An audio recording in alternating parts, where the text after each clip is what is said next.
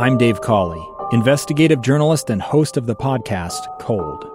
In October of 1985, a woman named Cherie Warren left work at a busy Salt Lake City office to meet her estranged husband at a downtown auto dealership. She never made it home.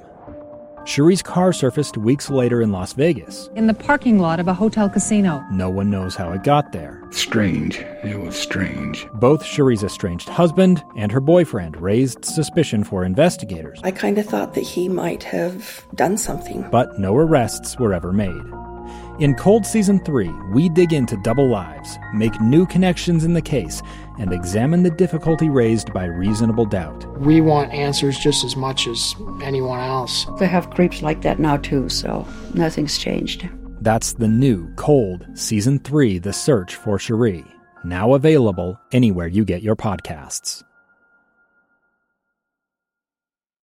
Inside Sources. Inside Sources. Inside Sources. Where KSL offers Utah deeper insights on the news. Host Boyd Matheson divides rage from reason and elevates the conversation on issues crucial to our community. On KSL News Radio 102.7 FM and 1160 AM.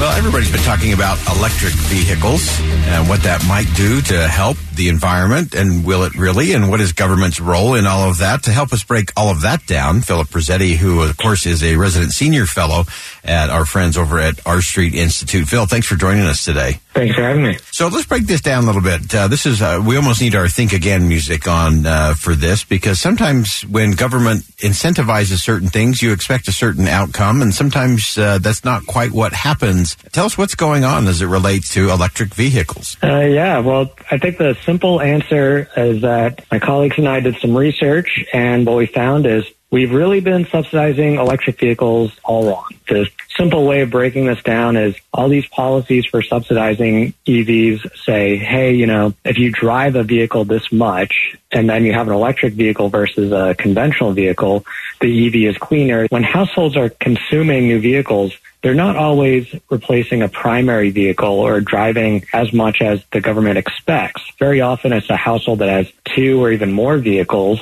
and very often these EV purchases are actually replacing a second vehicle, and it's not utilized as much. The reason this is an important aspect is because an EV has very high emissions associated with its manufacturing compared to a conventional vehicle, but has a lower emissions for each mile that it's driven.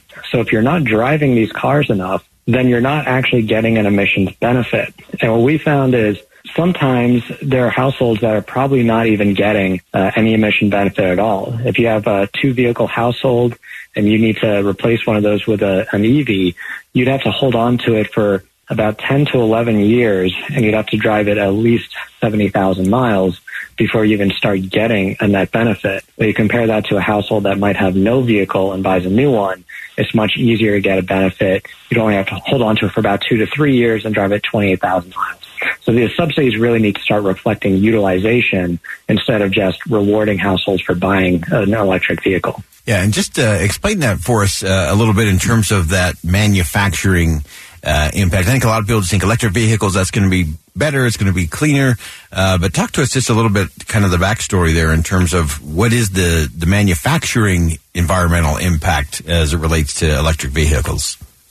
Yeah, so an electric vehicle is basically a big battery, a lithium-ion battery with 4 electric motors on the wheels. And that, might seem pretty simple, but that requires a huge amount of minerals that have to be extracted, a lot of metals, copper and lithium and cobalt. And actually getting that much material, it's much more emissions intensive than a conventional vehicle. It's about 6 times as many minerals required for a EV compared to a conventional vehicle. And because of that, you end up with this really high manufacturing costs and production and pollution input. But every mile that it's driven is just way cleaner than the conventional vehicle. So you can kind of think of it as, all right, if I'm driving this EV a lot, then I get a cleaner life cycle emission profile. But if the conventional vehicle is not being driven as much compared to an EV that would also not be driven as much, then the EV is just never going to overtake that, it's never going to compensate for its initial manufacturing emissions, if that makes sense. Yeah. And then what about on the back end? Is that factored in at all in terms of, obviously these batteries do have an environmental impact in terms of what you do with them at the back end? Is there any component in there that makes it better or worse? That's something that we're actually looking into as well, because there's a big debate as to how long do these batteries actually last, how long before they have to be replaced, which can be a very expensive repair for a new vehicle. And right now, EVs are so new into the market that we just don't have a lot of understanding of how long people hold on to their EVs, and if these potential repair costs associated with the batteries are maybe making it so that people can't keep them as long. But that's going to be future research, so stay tuned for that. But I think you're right to point out that we're just not really considering all of the aspects of vehicle ownership when we design these programs. Yeah, and then let's take it all the way to the subsidy component in terms of government weighing in. We know often when government weighs in or provides subsidies, sometimes that spurs things on, and sometimes it actually inhibits some of the innovation because the government ends up picking winners and losers. How are we seeing that play out in the electric vehicle space? Well, we know that EV demand is growing even without the subsidies. It's mostly a lot of wealthy households that are buying EVs, which is great. We want people to buy vehicles where they think they're going to utilize it or there's going to be an emission benefit. But the challenge with the subsidy structure is it's not really targeted towards an outcome. It's not really saying, okay, if you're utilizing this EV this much, then you get rewarded for the environmental benefit. It's just saying, hey, if you buy an EV, here's a big chunk of money. And the challenge with that is you're not going to get the incentives aligned to necessarily get the environmental benefit. And if it's a rich household that's just buying a second or even third or fourth car that's an EV and just having it sit in the driveway, you're actually spending money on something that gives you no benefit when you could have spent that money on some alternative, transportation emission reduction.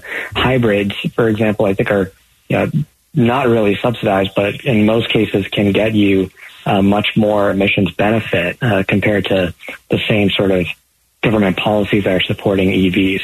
So it's just something we need to really think about is, are we really getting as much out of these programs as we think we are? Yeah, and what's on the horizon as it relates to some of these subsidies and kind of where the market is and where you see things going? Well, Build Back Better, which maybe will be resurrected in the future, who knows, they wanted to increase the subsidies. They wanted to have about up to $12,500 per vehicle subsidy. But the structure, again, was not targeted towards utilization. And when the Congressional Budget Office looked into what they expected the uptake of the subsidy would be, it showed that there's basically no improvement from the subsidy. So I think, we're bringing it down to, okay, does the subsidy actually increase EV adoption? That's a bit debatable. We're seeing that people make vehicle purchase decisions based on a whole array of factors, not just cost. And we're not really sure if the subsidies get to where we need to go. But we do know that people are buying EVs, much, much more rapidly than we were before. But if we want to think about climate change, this is also a global problem. Yeah. So it's great that we're moving in that direction, but we're still not even close to getting it to a global, electrification of transportation sector. Oil demand is still very high, projected into the future. So we're not there yet, and it's not only going to be just these programs that can overcome that either. Yeah, great insight as always. Philip Rossetti, resident senior fellow, focuses on all things related to energy for R Street Institute. Phil, great insight today. This is one I know we'll be talking about again in the future, but great research, great insight. We'll talk to you again real soon. Thanks for having me. Coming up, what does Washington need to do differently to bring down inflation? Utah Representative Blake Moore joins us next, right here on KSL News Radio.